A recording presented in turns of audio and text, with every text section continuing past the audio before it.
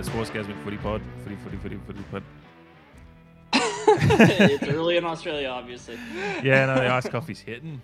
Yeah, I know that game. Yeah, I was like that at the start of our last pod. I think I was talking so fast that I couldn't even understand myself. Well, it came through clearly on the pod, and that's what it's a little bit of the content, so that's fine. That's good. I was playing 4-dimensional chess.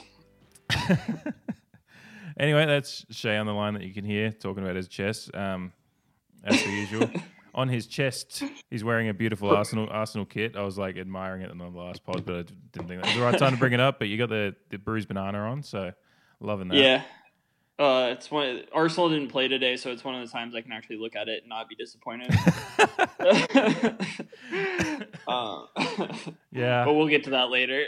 Yeah, that's it's just gone downhill so badly for you over the last month or two, considering where we were at the start of the season with a bit of hope, but it's still mind the gap though, so yeah, we have that going. Well, that is fair. Yeah, it's always good when you look and go, well, yeah, the table is really weird at the moment. We'll get to that. It really is. Yeah.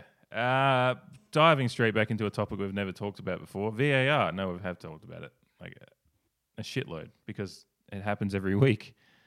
And it keeps I'm just going to let you do a soliloquy on this, I think, almost. It's like VAR, a young David Werner enters the stage.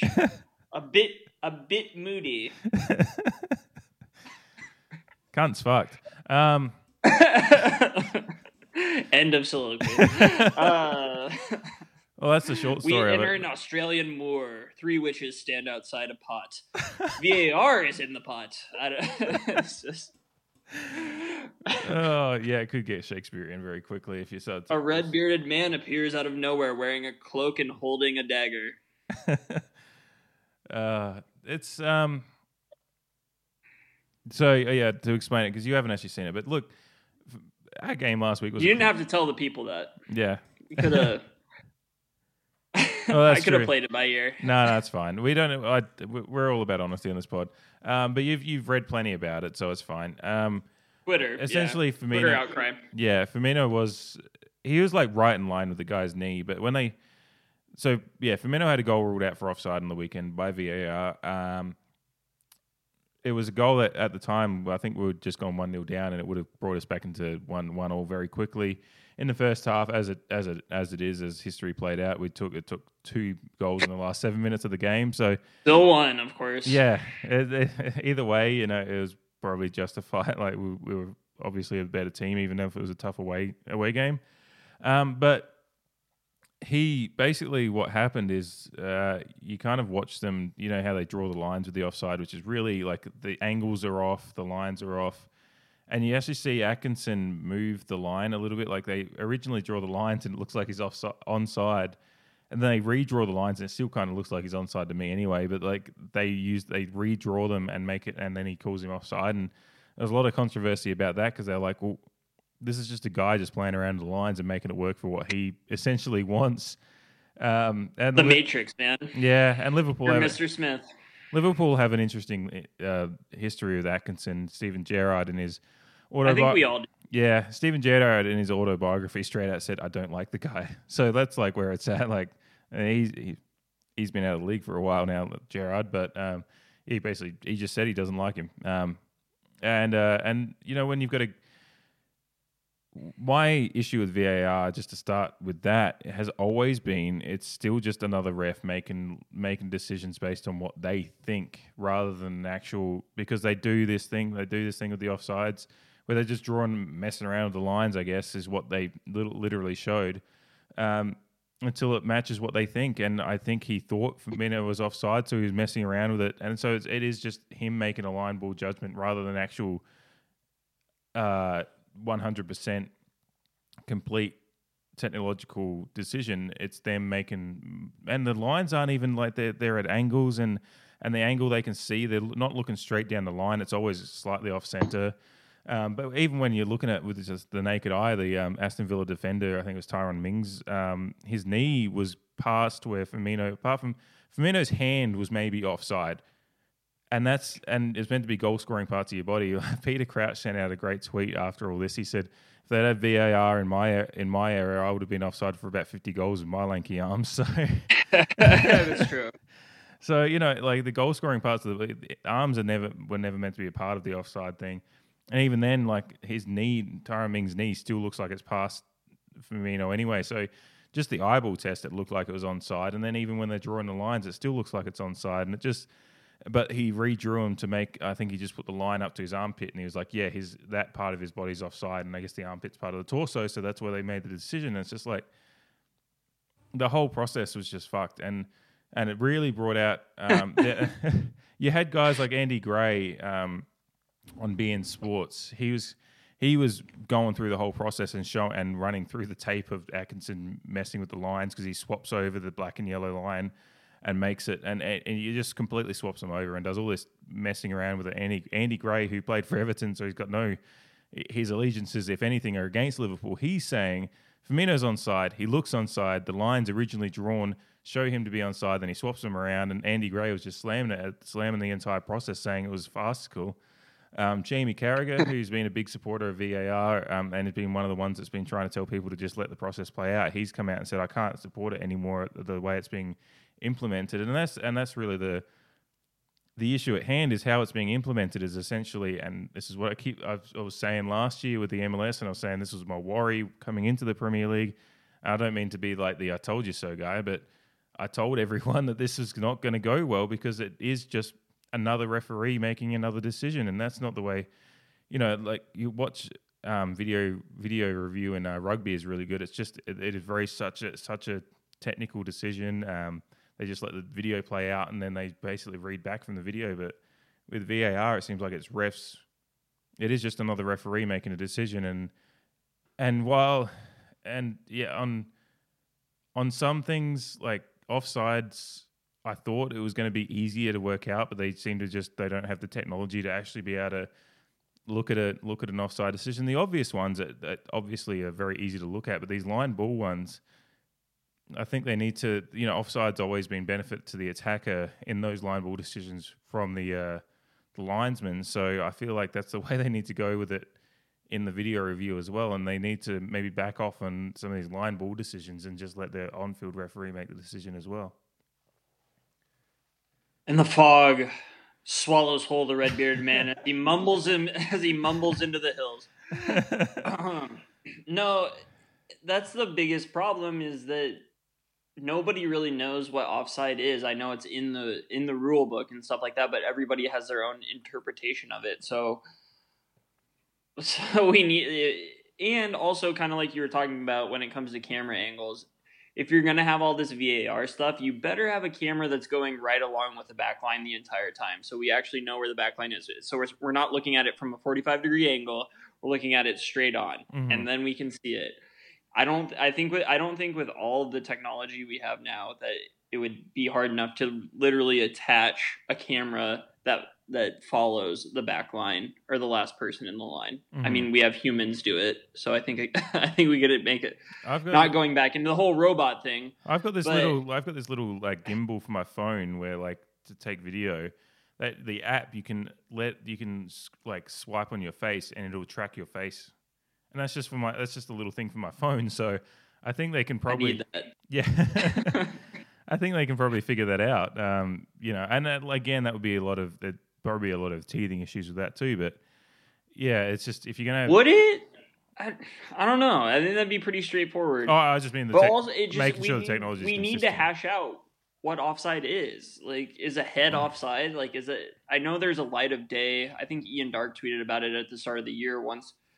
We saw that VAR was starting to get calls wrong. He's like, we need a light of day rule. And he says it can't come soon enough. So a light of day would be like, if you're literally past the defender, like a big part of you is past the defender and you can see the light of day between. That's what I took it as, that you can see it between. That's like way too offside. Like, I think it's just a goal scoring part of the body. So like a decent, I don't mind if like you look and you see the knees, like, 3 inches past the defender, because that you can score from your knee. That's easy. It's just especially when they look onside, like that Firmino one. Like you look at it without the lines drawn or anything, you go, yeah, he's onside because of the guy's knee. Like you can just look at it and see it, and I think that's why they're overcomplicating what actually was probably a pretty simple call, and then getting it wrong. Like that's what I like. It's just when you can have 100 guys in a room to boil down all the controversy and the people tweeting about it, was millions of people, but when you got 100 guys in a room and 99 of them going, that's onside, it's probably onside. The one guy that's saying no is Atkinson. So, and like, could you have a council that was like that rather than just one VAR guy? Like send it to New York like football does, or baseball. Yeah, well, that's or whatever. hockey. Yeah, hockey sends it back to Toronto, right? Like that's always what they do. They've just got the room. It's always on the East Coast for some reason. I don't know. Yeah, East Coast bias. Not for me. You are my East Coast bias right now. Yeah, it's hard to stay up for games, so I understand why there is an East Coast bias. Yeah, it helps with soccer. I'll give you that. Yeah, only 5 hours behind London over there is quite nice. Is that what it is? 5 hours? I believe so, yeah. Yeah. I think it was 6 in the Midwest, so. Yeah. And that may be a solution around it, because I don't know where the VAR control, I assume it's just one in every stadium, but they they said, I was actually getting a tour of, was it Ajax's stadium? There's a really cool story from the tour guide there.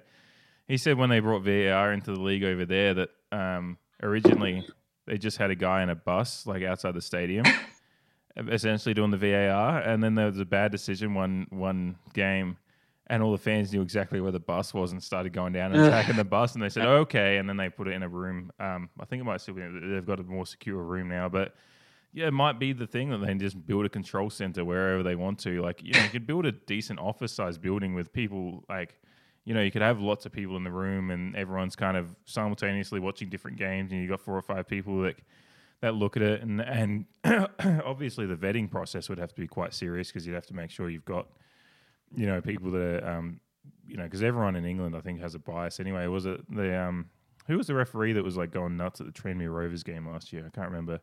When they got promoted, that would be knowledge only you would know. Yeah, I remember the footage, but it was a Premier League referee that was like a big Tranmere Rovers fan, and he was in the crowd like going absolutely nuts when they got promoted, and that's great too. Like I don't mind that referees have their teams, but you'd have to make sure that they're all professional enough to still make the objective judgments, and I think that's where there's some of the people, obviously with Atkinson's. There was some interest. I mean, he refereed the Manchester United Liverpool game the week before, which wasn't without controversy itself, with the foul in the build up to the United's goal in comparison to some of the other calls that he didn't call for Liverpool. So there was already some controversy about the odd way that he refereed that match, and then a week later he's the VAR official and makes a similarly call that was controversial as well. So you can't have. I also think he might have had the call against Arsenal on the winner against Palace recently. Yeah. Oh, the one that was turned. Yeah, and that was bullshit too. Well, I'd have to look that up, but I feel like it was him, because Arsenal played. I think that was a Monday, and so yeah. I'm just gonna Google as we chat to see who was the VAR. It might have been Deansy. Yeah. Well, it was one of the famous guys, because it was not good. Yeah. Look, to be fair, like none of them are really getting it right, are they? They're leaning on it a lot, and I think they're trying to lean into it, kind of. I think they're trying to be like, hey, we want this to be a thing that matters and people respect, so we're going to really like go with what they say, but that's only angering fans, as we've seen. So, and they're getting calls wrong still. So, like, why are you leaning on something that's like changing a call that was right in the first place to a call that was wrong? Yeah, I think the VAR official on that day, Martin Atkinson, was the on-field referee. Yeah, he was the ref, but he's the one that chose to go to VAR on it.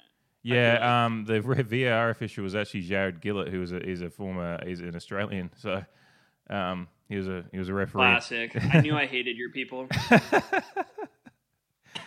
Frothies, this guy, Dellavedova, just all of them. Simmons, you were mentioning on the last pod. Yeah, jury's still out on him. Whereas Frothies, this guy, what I don't even know his name. Jared Gillett. Kangaroos seem like dicks from what I've seen. They seem mean. Yeah, they punch. I know your uncle killed one in bloodlust, which I respect. Yeah, he hunted it for 3 days after it and kicked him and shredded him off a motorcycle. Just honestly, one of the most insane and impressive things I've ever heard. Yeah, no, I still haven't actually heard the story from him directly. I've just heard it from my dad, but yeah, I'd love to hear his like. I think I heard it from your dad. Yeah, possibly. But also your dad drank 7 bottles of wine in a sitting, so he's the one reason I like Australia. Yeah, no, he doesn't remember the end of my wedding, so I don't think he even remembers halfway through it. I think he remembers the ceremony, and that might be about. Yeah, I remember the end of your wedding, but for bad reasons. So I was having a good time until then. Yeah. I wish we'd had that place a little bit longer, but we had to get out of there. Remember the Hardings like stealing one of the trolleys that the people are in there trying to break down the wedding scene. Like, then the Hardings were just sliding around on the trolleys and stealing them from the people, packing up chairs. I wasn't there for that. I wasn't allowed to be. No, they were literally the last ones in the room. We're outside and getting ready to get into the cars and be like, and I'm just like, we've all looked around and go, where are Ollie and Sam? And I go back inside and there's like Sam and Ollie just like skating on this big trolley. Then the people are just staring at these 2 drunk idiots and Sam's just pushing him around the room. They're bad for the soul. As Frothy's texted me at 4:30 the day of my wedding in the morning. That was insane. There wasn't a single night that I didn't think I was going to die on your wedding weekend in Portland. So that's good for various reasons. Yeah, VAR and wedding weekend would have been interesting with you guys at 4 a.m. Didn't need it. Don't need it. Don't want it. We did have a video of us singing "We Come From a Land Down Under" at about 3 a.m. at a Portland karaoke bar. I have not seen that, and I need to see that. We showed it to your wedding day, but you were all nervous. So you laughed, but you were like, "Okay, yeah, that was it. Yeah, I had other things on my mind." Yeah, that was a good time. Yeah. Where do you think the Premier League goes from here on VAR? I mean, obviously they're not going to get rid of it, but they're never going to get rid of it. So it's just time you just got to deal with it. Like I'm talking with you and Nate, who are like my 2 best friends. Like, you guys could not be more night and day on it because you hate it, and I'm more on your side because I just think it's an inexact science, and Nate's the type of guy that wants a robot strike zone, so he's all for it. Yeah. That's obviously already proven to be extremely faulty. Mm-hmm. But I was talking to him about it, and it's just like, well, it's not going to go anywhere. So you just have to get used to it. And I hate that mindset because it's like, yes, it's probably not going to leave, but that doesn't mean that just because it's there that we don't have the right to change it a little bit and make it better. Obviously, I think that's the key to it, and I think that's what everybody's striving to do in this country, in America, with all the replays we're doing, which I think are sometimes ridiculous, to how slow we can make things to a millisecond. I don't think that's what sport. I know that football is a game of inches and stuff, but it's not a game of milliseconds. It's not supposed to be that way because a millisecond doesn't change anything. Yeah. I think the good thing about the Premier League in that sense is that, obviously offside calls you need to pause and see where they were, but then you never actually see where the ball's played from the boot. That's the other thing with the offside. It's like it's really interesting as they never actually show when the ball's actually being played through, which is and that's completely subjective, I guess. Yeah, and when does the ball actually leave the boot? Yeah, like the point when they're hitting it, or is it when it literally leaves the lace? Like, yeah, like it's that's a millisecond. Yeah, so. That's where the offside calls, like they're breaking it down to science with the lines and everything on the player on the line of defense, but you can't even see if the ball's actually properly. Like the offside is going to be a contentious one for a while, I think. I was just looking at I was reminded as you were talking that there was actually a story that recently that the Premier League managers are actually going to be meeting with the Premier League over the next week because of specifically about VAR. Because I think they're actually wanting, because you know how in other leagues, and I think they do it in the MLS where the referee will go over to the box to have a look if they need to. Yeah. MLS does that because the Premier League hasn't been doing that, and they're basically saying that they want they might be leaning towards actually having the on-field referee go and have a look rather than having the guy in the box do it. Because man in the box. Yeah. And, Jamie Carragher's come at another thing that he said was that maybe they need to actually hire people that are just there for VAR because they're questioning the legitimacy basically of having people that referee Premier League every other week going into doing the decisions. And as we said, we talked about Atkinson and Gillett for you guys. They're all like on-field referees, but then they have a week off and they go into the box, and like they're still coming at it from a biased point of view as far as what they think on the field and maybe whether the referees they want to support their referee rather than the actual process. Whereas if you have guys that have no connection to referees but understand the rules and are just VAR officials, might be the way to go forward too. Nate's backtracking. I texted him. He said I don't like VAR, you bozo. When I said I called him out on the pod, but he's still into robot. Oh well, we're getting updates in real time. Yeah, real time debate. We're going to Australia, to Connecticut, to Nebraska. It's a triangle of pain. I I don't like VAR, you bozo is a particularly great take. He calls me a bozo a lot. I'm not gonna lie, and he's not wrong. But it is. Why are we? What is it better than before?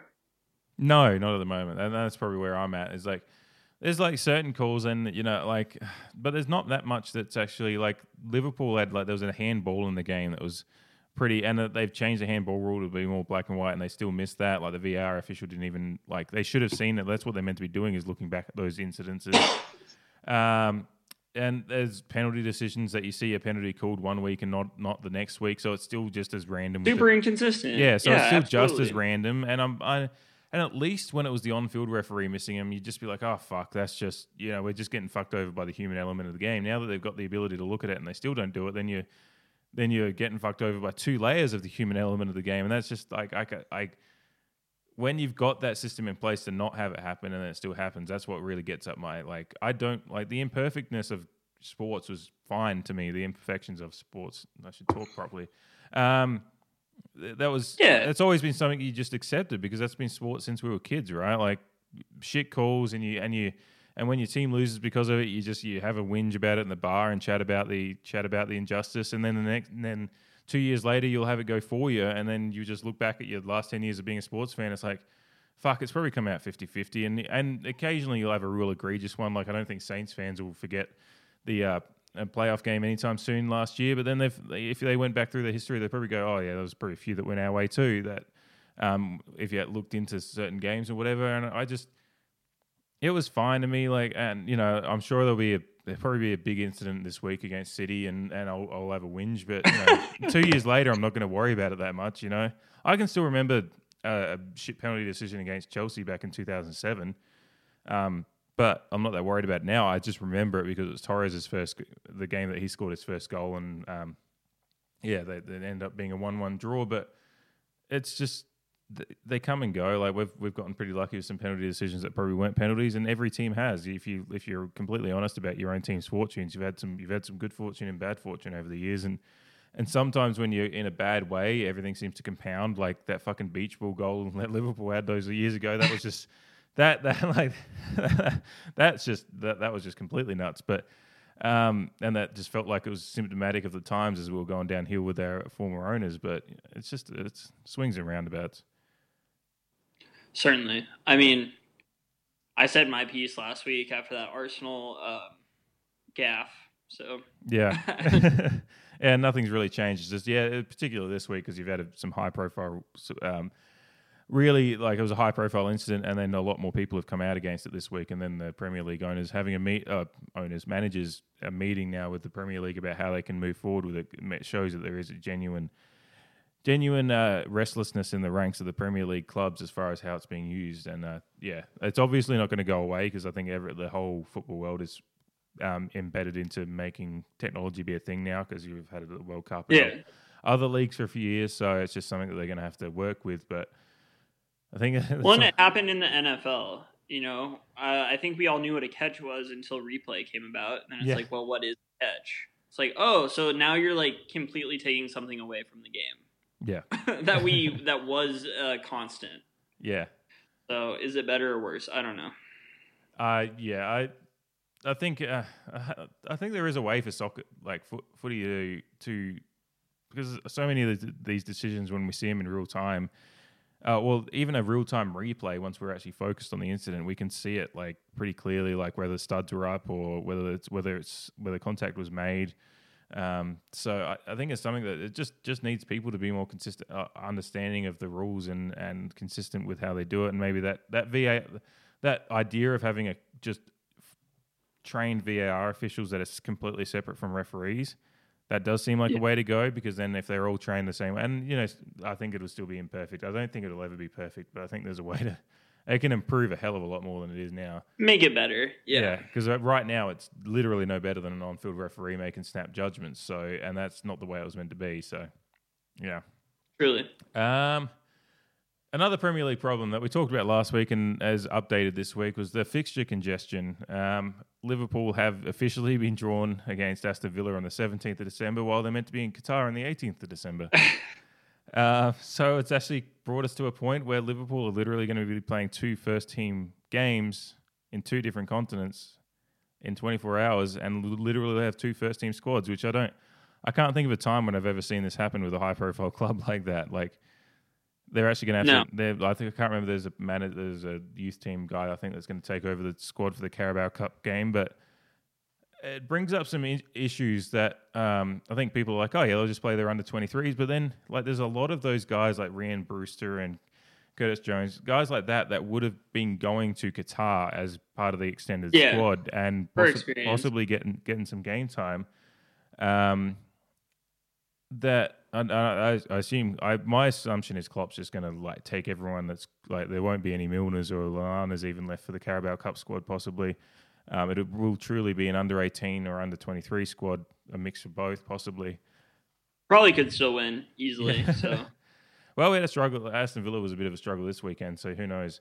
But it does continually raise the question because the Carabao Cup now is officially, I think you can say it's a bit of a farce when they're just going to accept that Liverpool are going to essentially put their youth squad in while they're going to take their seniors away to try and win the Club World Cup, and it's just like, what are we doing at this point with this 4th cup that like in Germany and Spain just have their equivalent of the FA Cup. They don't have this like the League Cup. I don't mind winning it when you do, but it's at some point it's just like this is stupid that Liverpool, like they're actually putting Liverpool in this position and just saying, yeah, we'll accept that you'll play your B squad because we just need it played. Yeah, I mean, it's a good problem to have, I think. If you didn't want it to be this way, you could have just lost to Arsenal. It's worth it for that wonderful comeback. So that was a fun. It's kind of part of being one of the best clubs in the world. Yeah, but I mean, Arsenal kind of has this problem. They randomly played at 10:50 on a Wednesday for a Europa League match yesterday, and I think that put them off schedule a little bit. And I woke up and saw they score. I was like, wait, it's Champions League day. It was really weird to have that game played then. Yeah, I didn't like it, and I still haven't heard an explanation to why it happened. So I don't know. I've long since given up on trying to understand any rhyme or reason to how any of this happens. It's just like, oh, Arsenal play on a random Tuesday, or why after a 2-week break they were playing on a Monday. It's just how it goes, I guess. And I mean, obviously, do you expect any changes to come out of this? Maybe if Liverpool really banties about on it, I don't. But I think it'll depend how the cup game goes. I think Klopp's basically done the best job he can, is just basically say, well, this is what's going to happen. Like, I'm going to not give a shit about the Carabao Cup, because I think Klopp's often had a bemusement with the fixtures in. We talked about it last week. He's often complained about the winter schedule and all that, because in Germany they take a winter break, and in winter in England they play more games than ever. So it's just a different world. I don't think the Premier League's not going to drop any games because obviously the 38 works perfectly for what the league is. But it may be just that they restructure. But then restructuring how the Carabao Cup rounds work will require maybe. And we talked about last week. Maybe if teams can play in international break times, but then national squads will be pulling players away, and there is you have to play for your national squad unless you retire from it. I guess like you have a right, you have to obligation to play for them while you're eligible for it. Like because Joel Matip got the suspension from the Premier League while he refused to go to Cameroon like those years ago. So yeah, it's a whole mess of issues with like and especially when you've got different governing bodies all pulling from these things. I don't think it'll ever get better, but I think what I respect what Klopp's done and basically just saying, well, I'm taking the first team squad to Qatar. You can have these guys and basically he's essentially telling the Carabao Cup that you're going to make a mockery of your own cup competition. Yeah. And it's basically going to show how far down the pecking order it is. And when you get to the final, no one cares about it. Yeah, so. When you get to the final, it's like, well, fuck it, we'll win a cup because it counts as a major cup. Yeah. But until that point, you go, well, I'm not gonna sacrifice the health of my squad to try and get through. We both teams put out kind of what their level of B squad was in that Arsenal game. We got a great game of football out of it, but beyond that, yeah. I mean, that was just. I mean, going into it, I thought Arsenal would lose. The only reason I was gutted by it is the way that Arsenal lost. So it wasn't like I was gutted to lose the Carabao Cup. It was just a match in a terrible window of Arsenal that's going on right now, that if they win that match, maybe it would have turned the tide a little bit. But it has nothing to do with winning the Carabao Cup. Yeah. Moving on to on-field things this weekend, we've got a big title matchup, I guess, at the moment for the two teams that are realistically in the hunt for the title. The first leg of the two-legged race over the course of the season, Liverpool, Man City.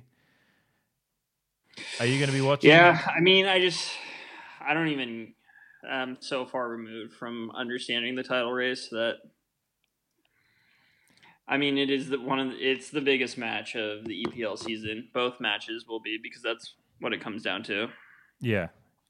Well, Liverpool have a 6-point lead at the moment, so a Man City win drops it to 3 points, but still a game. Like, it's kind of a nice. Like last year, I was just hoping that we'd be within a game when we played them, and now we're 6 points ahead. So it's like, it's nice. Liverpool, City are still the betting favourite, slightly. So it shows that the respect that their squad still has as far as their.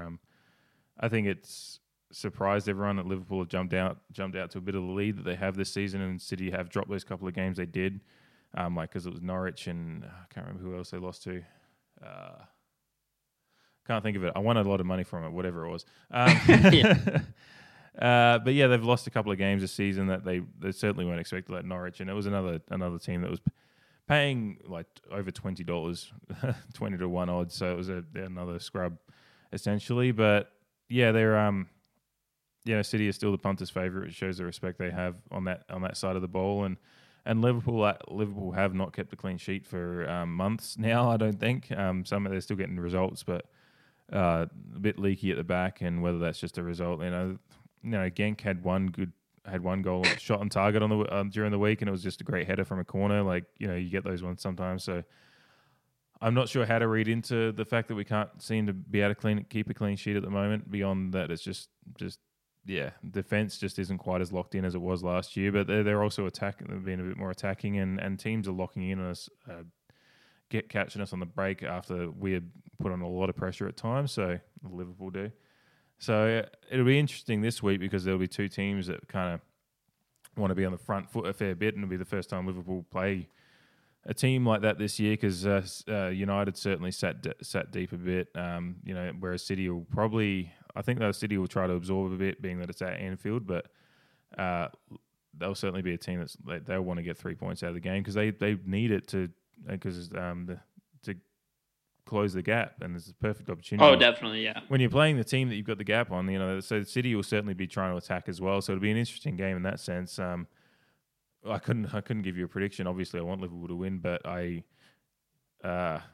honestly can't see where this game will go because it is just two teams very evenly matched with incredibly talented squads. I do worry about Salah's been carrying an injury since Hazam Choudhury, or I'm probably fucked up the pronunciation as I usually do. Hacked his ankles a month or so ago, so and he's been getting fluid drained from his ankle every week apparently. So it's a little bit of worry with Salah there, but he's still able to play, and obviously if he gets into the position to score, he's as deadly as ever. Mane and Firmino had a bit of a rest during the middle of the week, so hopefully they'll be good to go, and the rest of the squad seems pretty fit beyond Joel Matip's out at the moment, so it'll be Gomez or Lovren in partnering Van Dijk. So that's probably a spot of worry. Gomez had a really good run until he got injured last year, but hasn't quite hit the heights that he did, and Lovren can either be a world beater or can score an own goal. So you never know what Lovren you're going to get. And you can often get the same two different Lovrens in the same game. So, yeah. It just seems right now that Liverpool has the lucky horseshoe up their ass, so to say. So I anything could happen in this. And you mentioned City losing to a couple scrub teams, but I think City as a club has a hard time getting up for some of those. It was Wolves. Those Norwiches, those Aston Villas, but they'll be up for this match. They'll be ready to play, and they know what they have to do. So it will be a good test of both clubs. I think like you said, I have no idea what to expect. I think I'm hoping it's a good match, but I could also see this being a blowout on either way, depending on which side of these clubs show up, I guess. Mm-hmm. If City shows up like they did against Norwich, they're going to get run off the pitch. But if they show up like they need it, Liverpool might be in trouble, especially with some of the issues that you talked about defensively. And even more than that is just how many matches Liverpool's played recently, kind of like you were talking about a bit earlier. So, yeah, and I guess the one issue with City at the moment is Ederson went off at halftime yesterday with some kind of there was just a minor muscle injury, and Guardiola hasn't said if he'll play this weekend or not. I see it as a bit of mind games. I think he's taken a slight knock, and Guardiola's taken the opportunity to just add a wrinkle to it. Walker is probably not going to end up in goal for them like he did the other day. So. Yeah. Well, Bravo getting sent off was just hilarious when your backup comes on and she comes charging out of the box. It's just like, oh god. Probably one of the most interesting storylines behind the whole this week has been the Guardiola versus Klopp off the little remarks at each other in the press. Of course, yeah. It is English football. Guardiola coming out and calling Mane a diver. He retracted his comments somewhat later on, but then Klopp came out and said, I couldn't really believe it, to be honest. And then I saw it. I'm not sure if Pep spoke in that moment about Sadio or the team. Both is not too nice, to be honest. This is what I loved. I loved Klopp going, I'm not too sure if I want to put oil on the fire. That's just that's definitely calculated. I'm not interested. You think so? Why would you say put oil on the fire? I genuinely think there's a little bit of I think Klopp's smarter than that to know that there's people are going to take that the obvious way that about how many cities teams being built. It might be just his English is a second language, so he maybe his way of saying putting gas on the fire genuinely, but it also He's a smart man. Yeah, he's a very smart man. So, as you said in our notes, it's a great bit of banter. Yeah. That's what you want to see. I mean, we talked about it. I don't know if it was you and me talking about it or somebody else, but just how everybody likes each other now, it's fun to see. The Cat Embiid fight was fun to see in the NBA. Mm-hmm. Seeing managers do stuff like that is fun to see. You don't want these teams to like each other if you're a fan. I know we're in 2019 and that's kind of an outdated model of thinking, but I think it's exciting. I think it adds a layer to it, and I don't think either of those comments were extremely malicious. I do think Mane is prone to it a little bit. I think most people think that. I think he's as prone to it as anyone else in the same position is. I know. No, I've long held the belief that every forward does the same thing, and it's just certain players attract the attention a little bit more. And I won't go into the fact that I think Harry Kane doesn't because he's English, but it's not breaking news that England's full of xenophobia when it comes to these things still. So True. I can say with a fair bit of confidence that if Mane was a white Englishman, he wouldn't get the same attention for the theatrics. So it's just part of being international players in the Premier League. Aubameyang gets the same treatment, I think. Like if he goes down, people will immediately start calling him a diver, and it's just what it is. So I'm not going to get into that. Mane had a great response to it this week. He actually came out and said, yeah, if I feel contact, I'm going to go down. Like that's what we do. Like he essentially said what every forward, if they feel contact, they go down, because sometimes you get contact and stay up, and then you lose the opportunity, and they don't call a penalty. So it's like we talk about the NBA. Like you players, sometimes you have to you get hit in the face, you kind of got to grab your face, because otherwise you're not going to get the call, right? So right, you've got to make it known that you felt contact, because often it does throw you off. So I don't know. Now, seeing that you might get contact and throwing yourself over the leg before you get it is a different thing. That is diving. But when, Mane on the weekend actually got his foot trod on, he went down theatrically, but he did get trod on, which it does fucking hurt. So, when you actually do get contact, getting a yellow card for simulation when you do get trod on, I think is a little bit over the top. But yeah, that's a discussion for another day. But anyway, Mane just coming out and saying that I thought was great, because he's just like, yeah, dude, like you get contact, you go down. That's kind of how it is.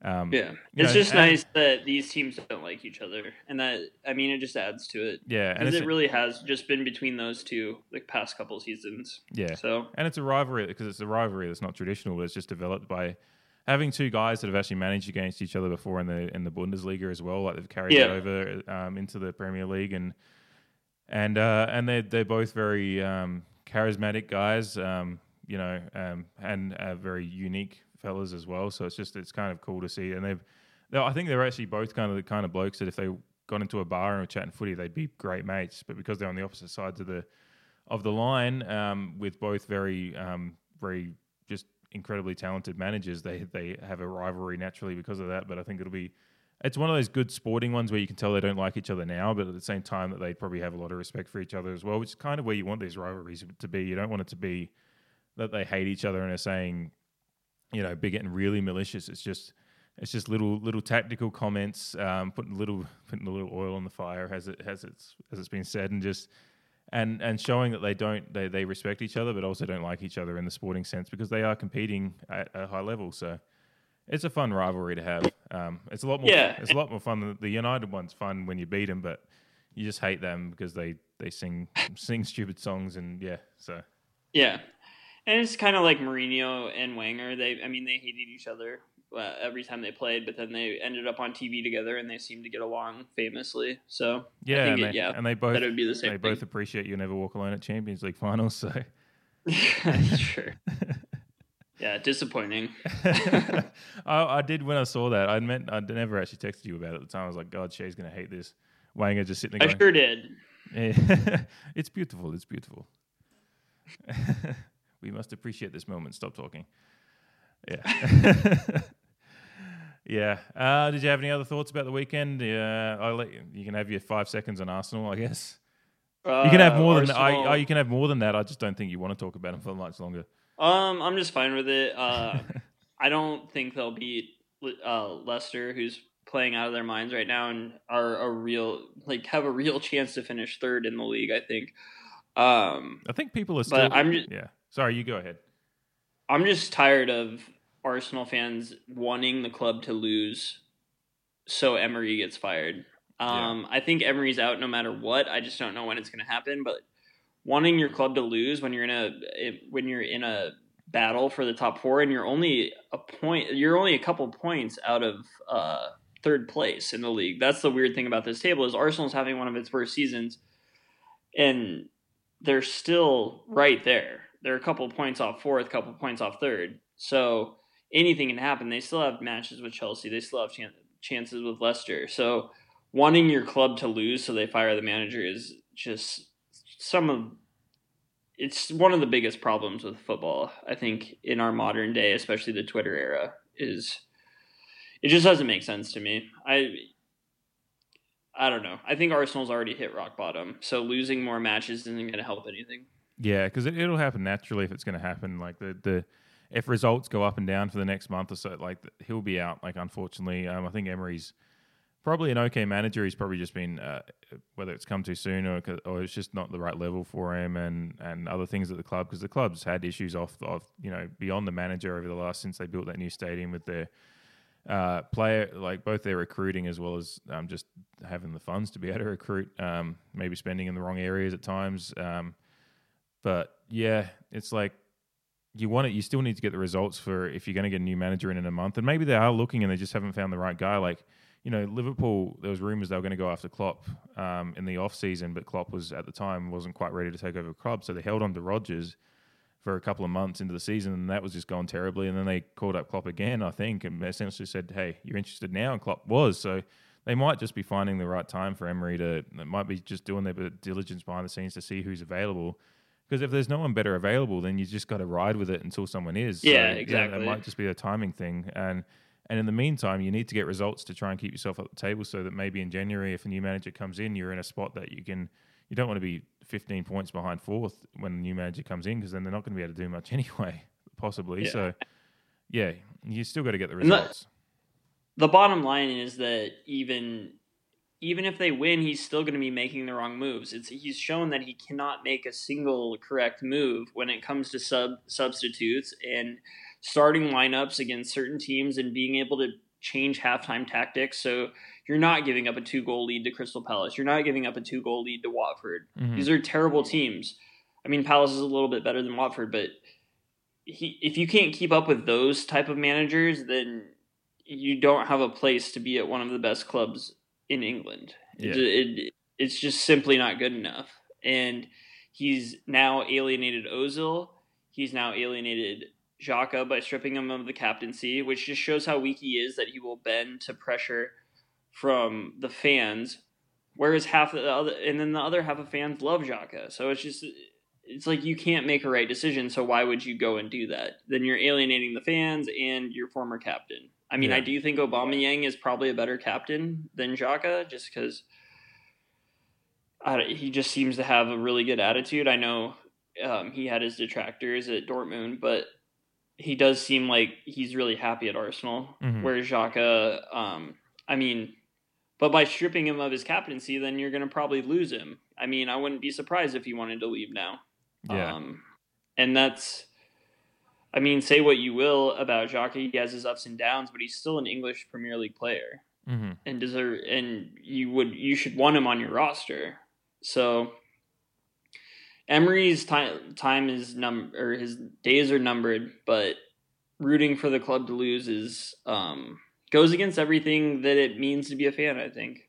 Yeah. You should always, through the bad years with Liverpool under Hodgson, I still wanted us to win. I know I saw the value, and every time a loss happened, I was like, "See, guys, like this is why we need to get rid of him." But when you're watching the game during those 90 minutes, you still fucking were devastated when a goal went against you, and because it's just. I think that a true football fan's natural reaction is to always root for a win. So if you're rooting for losses, it shows that there's a bit of a twisted mindset. And not going to judge how other people support their teams. It's just I don't think it's right. So, and you obviously don't either. So, yeah, another frustrating season.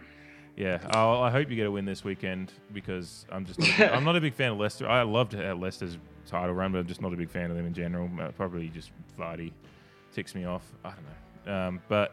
Otherwise, I just hope you get a win so you can have a happy football memory for a weekend at least. Yeah. Well, we'll see. I wouldn't put money on it. I'm not going to. Yeah. Yeah. Oh, well, another good run of pods. I don't know. We'll be back to it next week.